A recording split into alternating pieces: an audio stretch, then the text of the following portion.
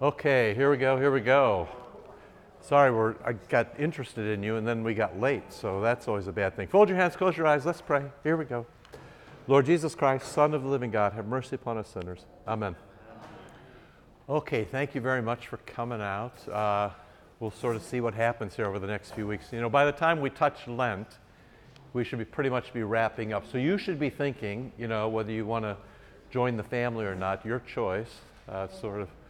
We'll see what happens as we go. Vicar, there is a form somewhere that likely suspects need to fill out if they want to join. We need to find that form. I'm not much of a form guy, but around there somewhere there's got to be a form, right? So put this bit away for now. We won't do that right now. We just want to think about a little bit about where we've been and where we're going. So last week there was Jesus who lets you be his sibling, and he gives you his prayer. And he says, hey, you can pray too, which is a very, very kind thing to do.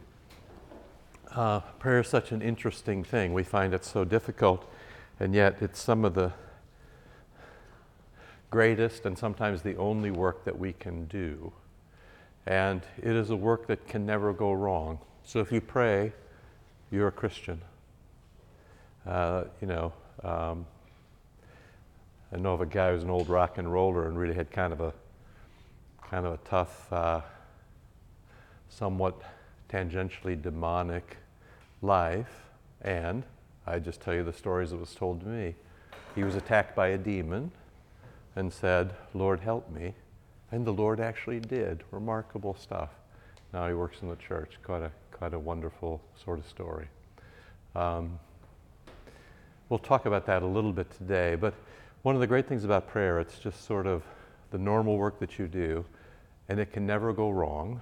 It's some of the best work you can do, and it's horribly difficult. So we left last week with Abba Agathon, who says, prayer is warfare till the last breath.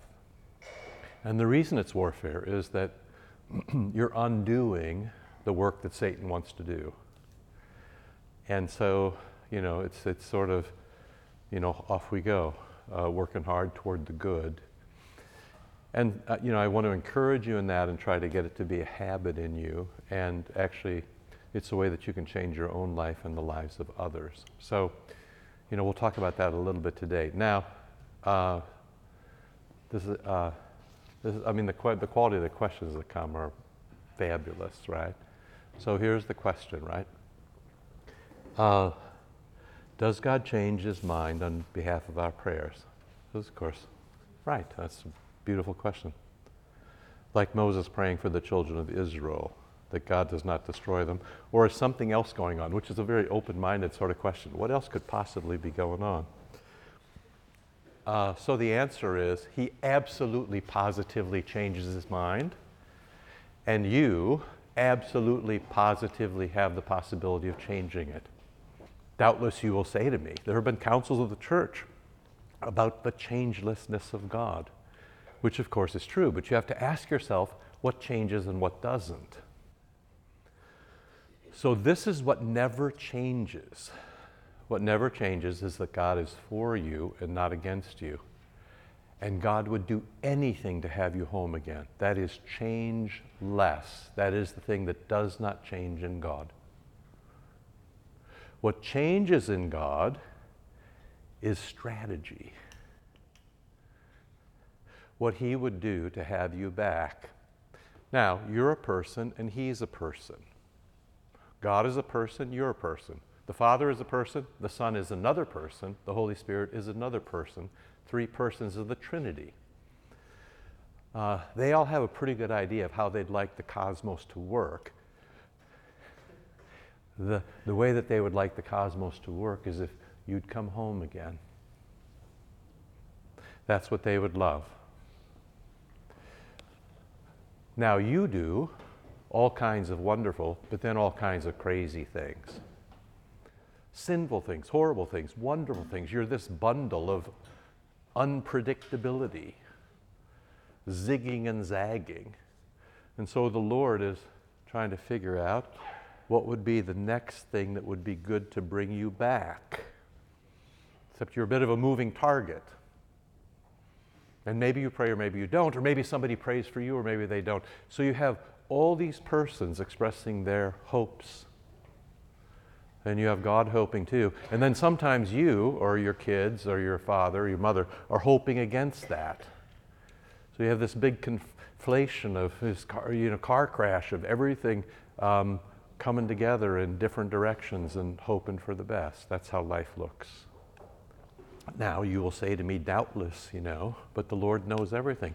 That in fact He does. And I'll complicate it further by saying the Lord has no time. So there's no back then and today and tomorrow for the Lord. But you need to always sort out knowing from doing. So if you stand on the roof and watch the corner long enough, right over here, since nobody stops for stop signs in Wheaton, and a run for mayor on the single platform, eventually you'll say, those two cars, they're going to crash, they're going to crash, they're going to crash, and then they will crash because in Wheaton, nobody stops for stop signs. And so you knew it was going to happen, but you didn't cause it. And so in the Lord too, He knows what's going to happen, but He doesn't cause every last thing. You have a free will and an intellect. You cause some things too, And so if you sort of bundle that up times a gazillion, you have all the things that are happening in the world. So way back to the initial question, does God change things? Absolutely, positively. Does He change things based on your prayers? I'm going to show you 10 or 15 places where He does. Well, at least I'll point you toward them. We'll do a couple. And with that, I want to encourage you then to pray for yourself, pray for your family, pray for the church, and pray for your enemies, which is how Jesus talks. Okay? So, now Jesus doesn't ask you should grab a Bible because we're going to make you work. Jesus doesn't, we won't go to this one first, but you can trust me on this or you can look it up if you're kind of a Bible sleuthy kind of person. Hebrews is, an inch from the back of that Bible, maybe 3/4 of an inch. Hebrews is this interesting book of the Bible that describes what's happening right now. So much of the Bible is what happened in the past or what might happen in the future. Hebrews describes what's happening right now. Hebrews 7:25 says, Jesus spends all day praying for you. Jesus is a priest. He's the perfect priest. He has his Father's ear, and He lives His life to pray for you. So what does Jesus do all day long? He prays for you. We looked at that in Romans 8 last week, but Hebrews 7:25. Jesus spends His days praying for you because He loves you so much. But then, because Christians see and say and do what Jesus sees and says and does, Jesus asks you to do the same thing, or we're given to do the same thing. So last week, you remember when the disciples said, teach us to pray, Jesus doesn't say, okay, now you kneel down and close your eyes, and when you hit your hands together and then right thumb over left to make the sign of the cross. He doesn't do any of that. He says to you, here's my prayer, you should use this, it's really good, right? So that's sort of where we left off last week. But we need to go on just a little farther then in terms of changing things. So if you went to Hebrews dutifully, move left in your Bible back to Luke. We're going to go back to where we were last week. Okay? Luke chapter 11. Okay, so if somebody has the number, you can just sort of shout it out. Anybody got Luke 11? What is it in that company issue Bible? 869? Thanks. So 869 in that Bible. So here we go. So Jesus was praying. The disciples come and said, hey, that seems like fun. And Jesus says, yeah, it really is. You should give it a go. And that's what we did last week. Then, verse 5 is the story of my life, professionally, and yours. So I looked at my calendar for next week. I don't have an hour to spare. This is really interesting because we commit to this taking care of people. Pastor Kendall goes his schedule and loads onto our schedules. I watch people go through Pastor Nelson's door. He's young, he's hip, he has answers. It's great, like being old. People look at me and go, he has nothing to say. And then I say to myself, Fabulous. I'm going home and Nelson can stay. It's great. Everybody loves Nelson, right? So, but this is the story of my life, yours too. I'm a pastor, so people come to me and say, my mother is dying, my child is sick, my son doesn't go to church, I've lost my faith, my job's going away, I have to move. People ask me all day long for help with things I can't control. This happens to you as well. Your next door neighbor comes over and says, my husband just got diagnosed with, right? My daughter has a brain tumor. You go to church, what could you do? One of my neighbors, the only time I've ever been in their house is when the wife was in a car crash and it looked like she might die. Then they invited me in to pray over her. She recovered, and then never again. Right? So people ask you to do things. Well, it's startling. This is exactly what Jesus tells you about here. Look, 11 verse 5. So Luke 11 verse 5. Jesus said to his disciples, so they've come to him and they're curious about praying, you know. Jesus said to them, which of you has a friend who will go to him at midnight and say to him? So let me just kind of translate the question back into the interrogative. You're in bed and you have a friend next door. So which of you has a friend who will come to him at midnight and say, hey, lend me 3 loaves of bread. A friend of mine has arrived on a journey and I have nothing to set before him. So now just kind of translate this, okay? I'm here, you live next door. Your friend is in trouble. He's hungry. You have nothing. So you go over here to borrow. You got it? The person in need, the person who asks, the person who has stuff. Right? Got it? 1, 2, 3, you got this? Figured out? So these are your friends whose child is sick, whose wife was in a car crash. Here you are in bed minding your own business, and now you're asked to solve something that you have no expertise solving, or you can't solve. My business is about to go under. Could you lend me $1 million? Which of you who has a friend will go to him at midnight and say, friend, lend me 3 loaves, for a friend of mine has arrived, and I have nothing to set before him? So who does this? Who says, don't bother me, the door is shut, my children are in bed with me, I can't get up, right? Who says that? Middle Eastern hospitality. I mean, the question is, so nobody says that, right? So, you know, your next door neighbor, who you don't even know, comes over and says, hey, I remember you're in the church, could you come and pray over my wife? She just got hit by a car. That's an interesting turn of events. Do not bother me, the door is shut, my children are both with me. No. Verse 8, I tell you, though he will not get up and give him anything because he is a friend, yet because of his importunity, because he keeps bugging me, his persistence, because that ping on your text keeps ringing, he will rise and give him whatever he needs. So here's the story. Your friend comes to see you, you don't have anything, you go over and get something from somebody who has something, and you give it to him. This is you, this is your friend, this is Jesus.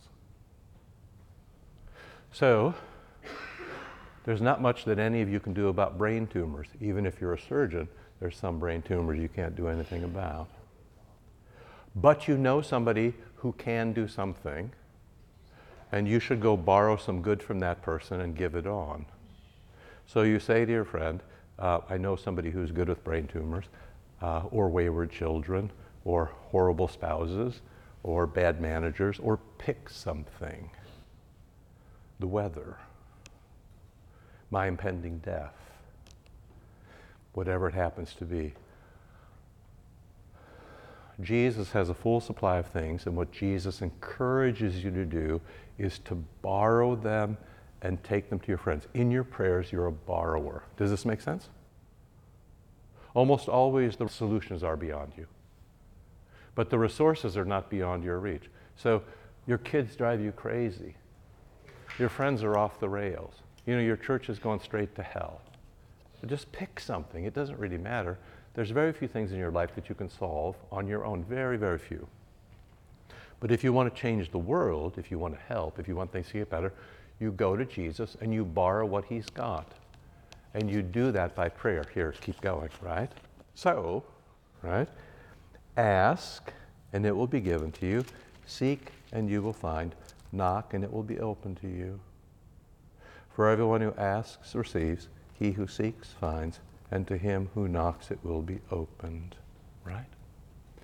Now, so Jesus has this stuff. He has these promises. He has these sacraments. He's jammed with forgiveness. Right? He's full of generosity and hope. He's got hope when nobody else has hope. Jesus has things. Jesus has ideas. Jesus has promises. Jesus has everything. And he says to you, I don't just have 3 loaves, I actually have half a dozen. Wait, there's 12 in the back. Pick the one you want. Is it the one with the rosemary in the dough, or do you like those peppers on top, or are you just kind of is your friend kind of a plain person, right? That's what you get this, right? So, but the important thing for you is that you would go borrow and bring back to your friend. So, one of the most generous things you can say to people is, I prayed for you. It's interesting. People are so interesting, right? We never pray. As a world, we never pray. Until what? Until somebody comes into a school and shoots 20 kids. Then we'll pray. Suddenly the threshold, is high enough, our pain level is high enough that we actually realize that we can't fix it ourselves. So then we'll do it. Or if you have an earthquake and 20,000 people are buried under cement, you can hardly imagine a worse death than that. Right? It's cold, it's rainy, and nobody's coming for you. I think you should pray every night. I'm going to suggest even a little more. I'm with you, and I raised you, Just at bad times. Exactly. See, this is the point. Exactly, Tim. This is perfect, right? So, what's interesting about being a pastor is, I've often said, although now somebody called my bluff, and so now I'm not going to do it, but I've often thought that the people in Taizé, if you're young, the Vic thinks he's taken people to Taizé. The Vic has schemed a way to get out of an entire month of his vicarage. It's kind of interesting. And he did it in the way of Jesus, so he thinks we can't say no. We probably can't, which really frustrates us. So, because the vicar outthought us. It's not good. So he wants to go to a couple of weeks to Israel and a couple of weeks to Taizé, and he wants to call that an internship, which would mean we would get to pay for it. It's beautiful, in a devious sort of way. Anyway, your task is to say your prayers for other people, and in that way, change the world. Now, here's the thing, right? Your prayers will work like this. You'll say your prayers, and then it'll be like that. And then you'll come back in a week, it'll be like that. Now, of course, what you're praying for is this. But when you pray, all you see is this. Now, and the trouble is then, if your friends know that you're praying, they'll say, well, that certainly didn't work. I found my perfect life this morning. Where's the Vic? Is he here even? Do you know what an anchorite is, Vic? I finally, like I was this morning, up early thinking about this, I think, you know what an anchorite is? An anchorite is somebody who, it's like a hermit, but he lives in a place where he can see people but not talk to people. Is this the perfect life? You have a room in the church where you can, this is the extent of your interaction, right? Sometimes you can even see the Eucharist through a hole in a wall. It'd be beautiful. Maybe in retirement, you build a little, this is possible. Anyway, yes, my friend, my skeptical friend. Here, hold on just a moment. Okay, good? You've always said to pray boldly. Well, Luther said that. You must took me for a Lutheran just there for a second. You have anything else you want to swear at me about, or that's it? That's the end of the... I just want to say that, and so I've always taken it to heart, because Good. you've always said to pray boldly. Yes, it's true. Not to just be timid, but God wants to hear us. Yeah. our true, I mean, he knows, but he wants us to. He wants you to know. And so, was there a punchline or just that you? I want to say that because people sometimes Yes, right. don't feel like they can really say. Yeah, perfect. And so last week, I gave you rage, right? You can rage like the psalmist. 2 steps back from that is boldly, and 4 steps behind that is a bit timid, and then there's nothing at all. But if you just keep saying your prayers,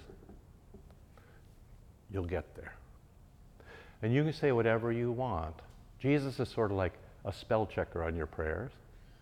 I pray for dumb stuff all the time. But I know that by the time they get to the Heavenly Father, it's perfect. Because remember we talked about this last week? When God looks at me, he sees Jesus. And when he hears me, he hears Jesus.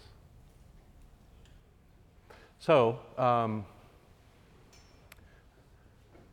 Jesus has these unlimited possibilities. The only limit is you're praying for them, which now tells you why you should say your prayers. You have friends who are in need, and Jesus has answers to their questions. Jesus has gifts for their needs. And so you pray to bring gifts to their needs. Way back to the earthquakes and shootings and all that kind of stuff. If you start to talk to people about Jesus, they think you're some kind of crazy person. But almost always, if you say to somebody, I'll pray for you or may I pray for you, almost always they will nod along. What could it hurt? Even people who are hardcore, atheists. There's something about being broken, the old thing about how facing death sort of steadies the mind, focuses the mind. Right? So you needn't even ask people, may I pray for you? You can just say, well, I'll pray for you then, And then, things start to happen. Maybe imperceptibly, but they start to happen. You got it? So this is your first responsibility, to be like Jesus. Jesus prays all day for you. You pray all day for other people. And you pray that Jesus would bless them, Jesus would heal them, Jesus would forgive them, Jesus would illumine them. All the things that Jesus offers, you take and give to your friends. Okay? So ask, seek, and knock. And then look at this gorgeous stuff. For everyone who asks receives, everybody who seeks finds, everybody who knocks it's open. And then Jesus, so interesting. What father among you, if his son asks for a fish, will instead give him a snake? Or if he asks for an egg, will instead give him a scorpion? If you who are evil know how to give good gifts to your children, how much more will the Heavenly Father give the Holy Spirit to those who ask him? And so you do pray for your friends that the Holy Spirit would enter their heart and illuminate them and lead them into mercy and bring them to forgiveness and heal them up and plant virtue in their hearts and all the other things that the Holy Spirit does. And even when you pray, for your parents or your children or your friends who've gone off the rails, you pray that the Holy Spirit would enter their heart and bring light. You pray that Jesus would enter their heart and bring mercy. You pray and pray and pray and pray for them.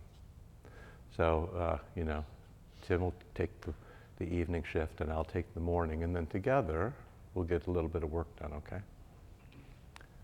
Now, hopefully that sounds different than me saying to you as your pastor, how come you don't pray? Or why don't you pray more? Or do you ever pray? To be honest with you, I know people, Christians, I mean, if I'm doing this for a while, I know people who don't pray. I know someone who had, I can't say, I know somebody who had a tragedy in their life, a murder in their family, and I'd known them for decades. And they said to me, since that day I've never prayed. This is somebody who is disciplined and in church, which was shocking in the sense that to never pray is a really dangerous thing. Christians pray. And so, you sort of begin to you worry about their spiritual health, right? So, I mean, this isn't like me finger wagging at you saying, hey, you should pray. This is me saying to you, this is just what Christians do. I mean, this is the Christian life. Jesus is your brother. God is your father. And they're waiting to hear from you. And you all know every relationship lives and dies by time spent. Even if it's a text. If your friend never texts you or never calls, well, then sooner or later they're not your friend. Because time spent is the essence of friendship. In the same sense, time spent is the essence of Christianity. Jesus is looking to hear from you. He's got things he'd like to give you and all your friends. Ask, seek, knock, receive, find, open. And he's very, very good, right?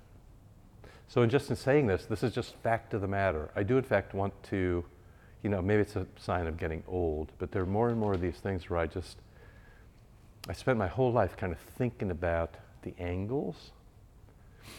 But in the end, one angle certainly is, you should just do this because it's true.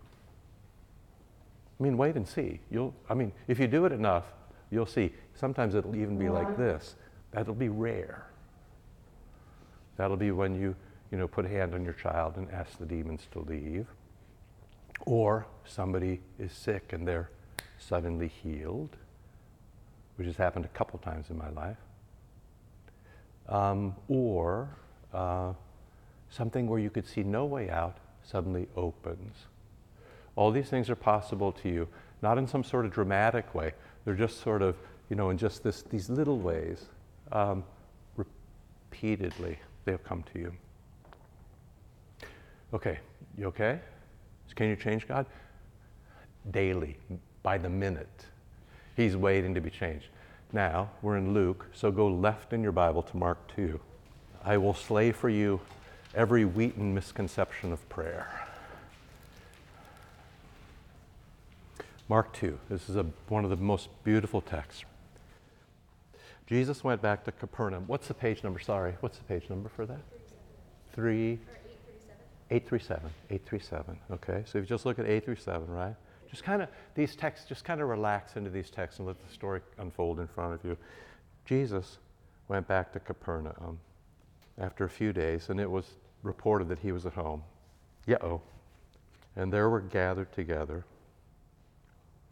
so many that there was no longer room for them, not even outside the door. And he was preaching the word to them. So you can imagine Jesus comes home, he just wants to watch ESPN. But no, everybody wants to talk, right?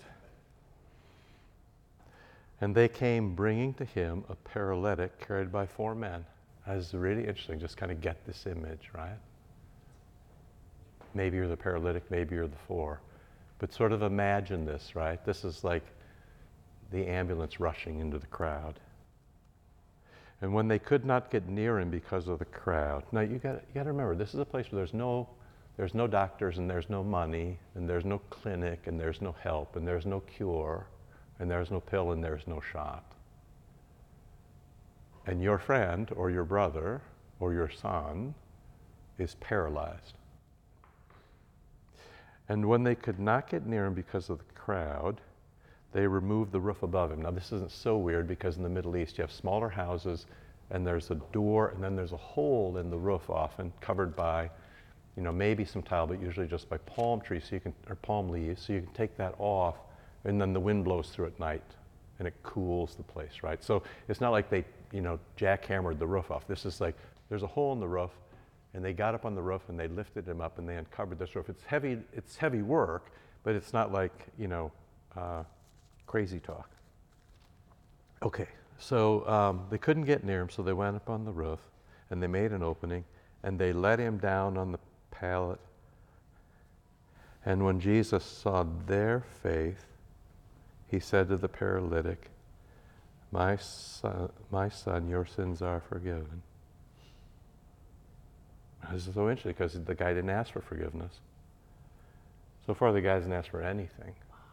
He just kind of showed up because his friends took care of him, okay? Now, some of the scribes were sitting there questioning in their hearts, why does this man do this? Which is forgive sins, all right? Because only God can forgive sins. And what are you saying about yourself? You're the conduit, you're God himself. What are you actually saying here? Why does he say this? It's blasphemy. Who can forgive sins but God alone? And immediately, Jesus perceived in his spirit what they questioned within their hearts. And he said to them, why do you ask questions like this in your heart? So you tell me, which is easier to say to the paralytic, your sins are forgiven, or rise, take up your pallet and walk? So what's harder, curing a body or curing a soul? Right? If you have to choose, which one's harder? And Jesus' implication is that he did the heavy lifting first. That forgiveness is much harder than making somebody walk again. But that you may know that the Son of Man has authority on earth to forgive sins, he said to the paralytic, I say to you, rise, take up your pallet, and go home. And he rose and immediately took up his pallet and went out before them all. This is really just a sidebar about Jesus healing. It's always immediate and almost always public and always complete. So, you know, the normal people who are on TV begging for money and blah, blah, and all the stuff you see. That doesn't look anything like what Jesus was doing. Jesus would say, you can stand up, walk, and go home now. And the guy stands up and walks and goes home now. And there are no other explanations. And he rose and immediately took the pallet and he went out before them. So that they were all amazed and glorified God, saying, we never saw anything like this. Okay, so the first story is that you have a friend who's need, you go to Jesus and borrow something. Now look how weird this story is. So this is how the story works. This guy's paralyzed, and his friends bring him to Jesus. And instead of looking at this guy, waiting for him to bed, he looks over here and he says, what a faithful guy. You said your prayers this morning. You love the Lord. This is great. He looks at faith over here and he heals this guy. Isn't that weird? Because all the stuff you see on the radio and on television is, you know, if you just had a little more faith, if you would just grow up and pray a little harder, and by the way, if you're writing a big check, Bruzek is named, B-R-U-Z-E-K, and just, I'll take care of it, don't worry. It'll get to the church somehow. Just send me that check, and we're a 501c3. It's all going to be great. He looks at this guy and heals this guy. Isn't that weird?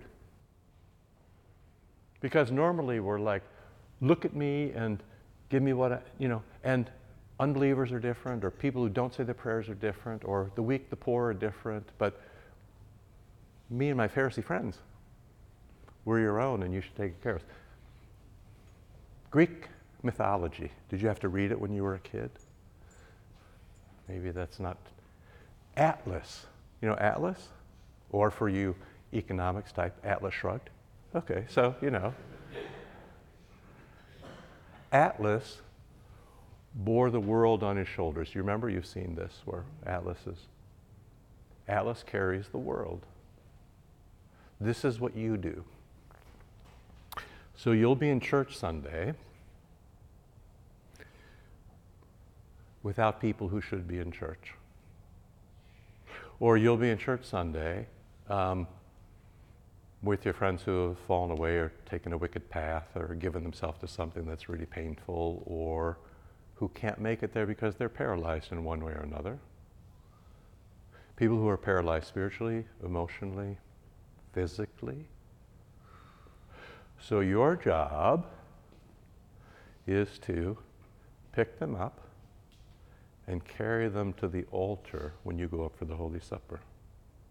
That's your job. You're like Atlas bearing the weight of the world. You're like the four guys on the end, on the corners of the pallet, carrying, you know, a stretcher. You're carrying a stretcher and dropping people off in front of Jesus. That's what you do. So sometimes I say to you, you know, you don't come to church for you, you come to church for me. You do, of course, come to church for you, but that's only part of the gig. You come to church for me. You say prayers for me and my family. You should pray for Pastor Nelson because his life is getting worse by the second. Because what will happen is when he becomes a pastor, Satan will attack him, and then his wife, and then his children. 1, 2, 3, 4. So you should start praying for him right now, because the trauma will be intense for him. You should carry him and Holly and the 4 kids to the altar on Sunday when you go, and you should drop them off there, and you should tell Jesus to take care of it. Because he'll look at your prayers and heal the Nelsons. Your no good hoodlum brother, right? Your aunt and uncle who are off the rails. Pick somebody. Your job, says Jesus, is to carry them into the presence of God, and God will look at you and heal them. Here you go. So, you got it? This is why do you say your prayers? You pray your prayers because you have friends who are in need. How do you do that? You borrow some things from Jesus and give them to him. Jesus will forgive you. Jesus will bless you. Jesus has a place for you. You're never alone. You're always loved. Or Jesus will heal you in spite of yourself. How is it, do you think, that people who don't know anything suddenly know something? Or people who believe nothing suddenly believe something, right? How does this actually happen? Well, in part it's because you pray. I mean, there's a story. So we're borrowers and bearers. I know people who make lists.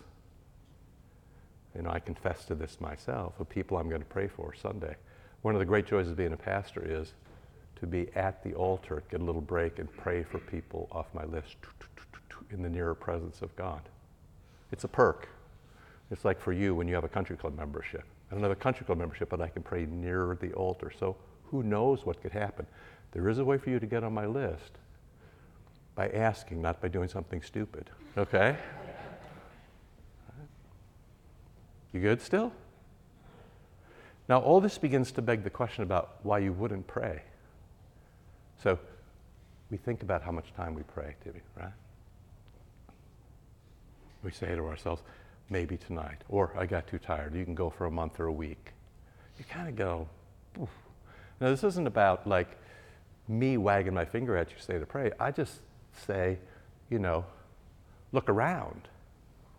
You just look around. If you want to spin to it, if you can find Colossians, which is not going to be easy for you, you turn to the right in your Bible. Galatians, Ephesians, Philippians, Colossians. You got a page there, somebody? 983. 1st and 2nd Corinthians, Galatians, Ephesians, Philippians, Colossians. 4, verse 2. So I'm going to tell you in advance what this is going to say. You all should wake up. You should pay attention. You should see the things that to be thankful for, and you should see the things that are in need. Look at this. So, Colossians 4. Pray. Continue steadfastly in prayer, watchful with thanksgiving. So, chin up, eyes open, look around, observe the world, see where the pain is, see where the things are that need to, for which we need to give thanks, and pray about that. Pray both for the needs. So for some people you need to borrow things and give them out. Some people you need to carry them to the altar and drop them off. But there are also these wonderful things which the Lord has given you. So for example, each other. You know, I always get the ask, you know, part of the ask is, you know, why people who've been in the church a long time or even been in the Lutheran church a long time are asked to come here. Part of it is so that a big place feels like a small place. The people you meet here and join with, you'll always know. You'll come in and you'll always know 10 or 20 people. And it's important that you know them, because if you don't know them, you don't know how to pray for them. It goes for other things too. If you don't know them, you don't know how to work with them. If you don't know them, you don't know how to encourage them, right? Eyes up. Observe the terrain. Look at the things that are needful. Look at the things for which you ought to always give thanks. And of course, in a way, you know, when you give thanks and then also look at the things needful, and you do that regular, so you do it at morning and then noon and at night, things begin to happen. Okay, you still good? Now I want to ruin some of your ambitions if I can. Okay, so let's see. Where are we going to go here? I got too many things and not enough places to set things down. I'll be back. I know where I want to go. It's just a matter of 1 Peter. So again, to the right, just a little ways. 1 Peter 5. Oh, no, I'm sorry. I'm going to take you actually right to Ephesians. So don't go quite so far. Galatians, Ephesians, Philippians, Colossians. So you got to go left because I can't do everything. So Ephesians 6, I think I want to go to. Let me just see here. No, that's not where. Is that where I want to go? Yeah, Ephesians 6. Hold on. Hold on. You know, between the combination of the pages falling out of my Bible and not being able to see anymore, it makes this all more difficult. Ephesians 6:10. I have subtly undercut the notion of prayer warriors and some people who are better than others about praying. When people despair that they don't pray well, you remember that Jesus is the spell check. And there is a subtle thing. I understand what people want to say in prayer warrioring, which is you should pray without ceasing, as Jesus says. But there's always this notion that, you know, warriors are the way to go. You know, it appeals to our warring nature. However, in the scriptures, so I don't want to be too hard on this, but I want to mildly brush the paradigm aside because it suggests there's some elite for whom the prayers are most answered. The great benefit of a prayer warrior is that they pray. But even if, you know, you may not fall into the categories of others, and I'll show you exactly why. The Romans, so now back to the ancient world like we did last week. Remember that you're a friend of God and belong to the family, can give advice that change things.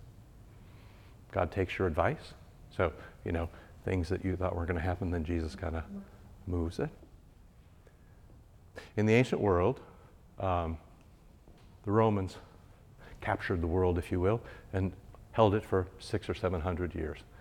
Broadly speaking, as they captured the world, there was the front line, the infantry, the Marines, the guys who would storm the beach, the warriors, if you will, the folks who grabbed territory. They got all the praise. They were the young and the strong, the reckless. But behind them then came the old guys, the grizzled veterans, the guys who had lost an arm but could still stay up through the night. These were guys who stood sentry duty. And so if you travel, you'll see places where there are walls and posts, outposts, where people didn't capture the ground, they held the ground. For most people, this is your work. For most people, holding ground already captured is your work. Here's the reason why. When somebody has captured your land, what do? You gather your friends and raise an army and have a counterattack to take it back. In the same way, when Jesus comes to recapture his world, Satan is deeply offended by this and never ceases to attack. And so, to be a Christian is to open yourself up to demonic attack. But you shouldn't be worried about that. I mean, Jesus is with you. You're his brother. He'll take care of you. But here's how he talks about it. Look at this. Ephesians 6:10. Finally, be strong in the Lord and in the strength of his might. So not your own strength, but you know, you've been put into the church, and so you just kind of relax into the strength. Now, it's incumbent on all of you to keep the church strong, me too, by borrowing the gifts and applying them, by saying prayers for those around us. Put on the whole armor of God that you may be able to, and now here's the big word. Watch how often this comes. Stand. So that you may be able to stand. Watch. Not attack, not warrior, not go out on your own, not be a hero. Stand. A sentry was a boring guy. In the Roman world, there were 4 watches in the night, 6 to 9, 9 to 12, 12 to 3, 3 to 6. Attacks almost always came in the 4th watch. People were tired, they'd been up all night, and they were most vulnerable. It's still dark, darkest before the dawn. And so, about the only thing that could get you in trouble as a sentry is if you fell asleep. If you fell asleep, it was a capital crime. You could be executed for falling asleep at your post, and that's because if you fall asleep, that's the weak point. The enemy pours in, and the empire is lost. You should have that all in your head when Paul writes us about standing, doing sentry duty. Put on the whole armor of Christ. Now notice, this is not an offensive weapon. All these weapons are defensive. An armor is so you know you don't take an arrow to the heart from a distance in the dark. You don't attack with armor, you're protected by armor. Put on the whole armor of God that you may be able to stand against the wiles of the devil. He's coming for you. Now, if you bundle up and stay awake, you're going to be fine. For we're not contending against flesh and blood, but against principalities. These are levels of demons, okay, levels of evil spirits, but against principalities, against powers, against world rulers of the present darkness, against spiritual hosts of the wickedness in heavenly places, different demons with different skills. Therefore, take the whole armor of God, that you may be able to withstand, you see, not attack, but just withstand. It's going to come for you. It's going to come for you. If it never comes for you before the day of your death, it'll come for you on the day of your death.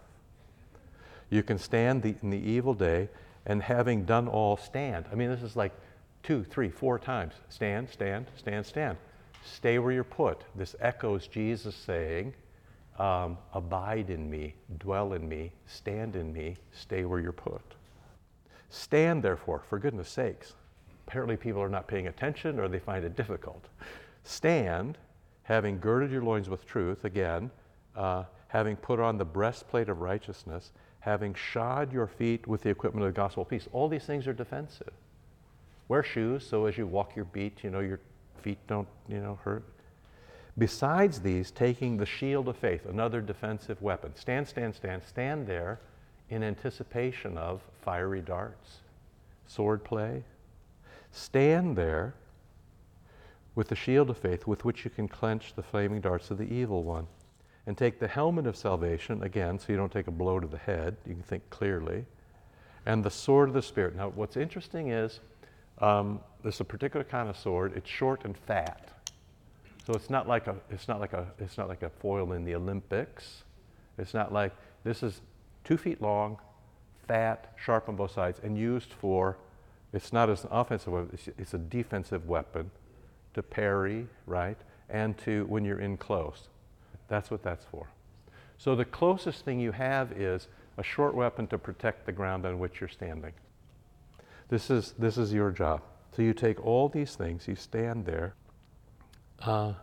and the helmet of salvation, the Word of God. And you remember the Word is used in 2 ways, both for listening and for speaking, both for reading the Scriptures and praying the Scriptures. And so now you get to holy number 7, which is kind of interesting. Pray at all times, pray without ceasing in the Spirit, with prayer and supplication. To that end, keep alert, pay attention. We saw that already. Eyes up, look around, listen in the dark. Even if you can't see, you can listen to the word of the Holy Spirit. So even when you descend into spiritual darkness, you can still listen, right? The darkness doesn't affect words. If we turned the lights off, you could still hear me and I could still hear you. Making supplication for all the saints, so pray for the church. And pray for me, and so I'll ask you, pray for me, and I'll pray for you. I prayed for you once this morning, I'll pray for you again tonight before I go to bed. Pray for me, I will pray for you. that the utterance may be given me in opening my mouth boldly to proclaim the mystery of the gospel. So for Paul, it's like, I'm in prison, you need to help me, I need to keep going, for which I am an ambassador in chains, that I'm still bold and I speak as I ought to speak. There you go.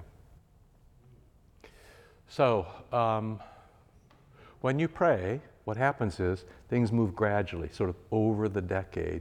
It's rare that you see the great big push. You might see it sometime, but you spend day after day, week after week, year after year, praying for somebody who, gives you no never mind and never shows up. And then one day, you wake up after all your prayers, and you realize that you started over here, but after 20 years, now we're over here, and with another 10, we'll get to where we want to go. And that's how your prayers work. And if you don't say them, things just stay here and maybe don't change as much as they might have. Or you settle for less. Or you didn't help someone you could have helped. Or you weren't generous with people you could have been generous to. Or. Your prayers change God and they don't change God. But they do change you, right? Your prayers do change you, because if you really are using the sword of the Spirit, if you're always listening and then always speaking, they do change you, because when the Holy Spirit's at work in your ear, it can't help but change how you act. More open, more kind, more generous, more devout. And then if you get everybody doing this at one time, you suddenly have this fantastic community, and then you have churches together, and then everybody pulls in the same end of the rope. And so why wouldn't you say your prayers? I can give you a dozen reasons why I don't say my prayers, but try to eliminate those. There's no downside, there's only upside. But protect yourself and those you love from evil, and then advance yourself and those you love toward good, and all of that consonant or aligned with the will of God. And God is gracious enough to hear that from us. It's remarkable, remarkable stuff. That took longer than I thought, but that could happen with me. Yeah, what's new? There you go. Jody, pray for me. Questions about any of that stuff? Oh, on a card. Are you brave enough just to read it? Yeah. Oh, he did. The question is prayer our best form of evangelism? Evangelism equals. Yeah, no, I think it's a nice. It's one of the best forms. If you don't make me pick between things, right? Because like St. Francis of Assisi, preach the gospel if necessary, use words. So, prayer is one way to evangelize, but actually just kindness is another way. Especially in the world gets darker and darker. Christians, instead of breaking such a sweat about it, should realize the opportunity in that. It's going to be painful, but the church looks so different.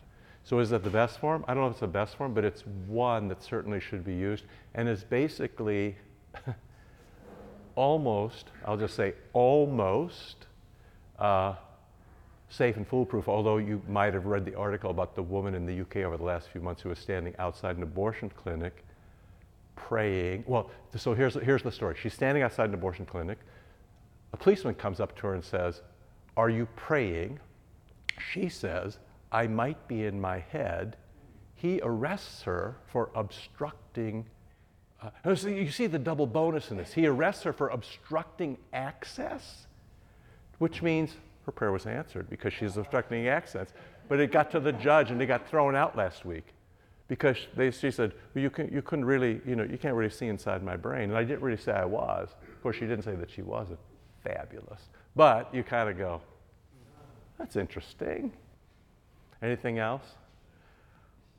Yes, please, Carol. So yesterday in Bible study, we read some of a psalm in Samuel. Yeah. 2, I don't know, but it says when you pray, it goes right to the Lord's ear. That's right. Which is very comforting, and several of us haven't really thought about that, but this morning when I was doing my prayers, it was like, wow. Yes, right. So often we get it wrong when we think they're sort of like we don't have direct connection to the Lord. Now, I'm actually going to circle around back the other direction too. So next level of comfort for you is when you speak, you do speak directly to the Lord, but on the days when you're not so strong about that, remember that the saints are praying with you, the angels are praying with you, Jesus is praying with you, And so even the days when you can't pray, they're praying for you too. So even in the days when you're unsettled, so some days you're going to sit down and to say your prayers and you're just going to be like all over the place. This happens, normal. The great thing is that it's like a funeral, right? When we come to a funeral, people pray for you because you can't pray. They sing for you because you can't sing, right? They weep for you because you can't weep. Everybody else does what you can't do. The important thing is to be in position for that gift. Go ahead and give a go at hauling your friends over to Jesus, even though the pallet's a bit heavy. Or, get up out of bed and go ahead and knock on Jesus' door and see if he's got anything to lend. I just need something is a good enough prayer. What do you think might be good? Anything else? Yes, please, Megan. What if you don't have 30 years for the chair to move 6 feet? Where are you going? I don't know. I'm impatient. Yeah. Impatience. Where have we heard about that before? Yeah, of course you're impatient. You're young and strong and have aspirations. Clocks are ticking, right? There are places to go. Have all the aspirations and impatience that you like. For importunity, another way of saying impatience, right? Almost frenetic knocking on the door. He was heard. Go ahead, use it to your advantage. But the thing is one of the difficult things for us is we always like to define our answers in advance. Here's another Wheatonism. We think up first exactly what God should do for us, then we ring him up and we tell him. Sometimes we even give him a deadline. By 5 today, wouldn't it be good if you could, and the betrayal, if you would just heal the brain tumor? What about the bad knee? I mean, while he's there, can he fix the knee too, or you just want the brain tumor? Because we can do both things and only bill once. The brain tumor and the bad knee, we can do it all together. So you do your bit, which is you're young, strong, energetic, warrior-esque, Marine-ish, infantry, front line. There are people like this, the missionaries are the people who are sent out. Old pastors broken down, they just put them in one place and hope they don't move around too far. If that's what you've got in you, have a go. And there is something about for your importunity you're heard, but try not to. Here's the thing.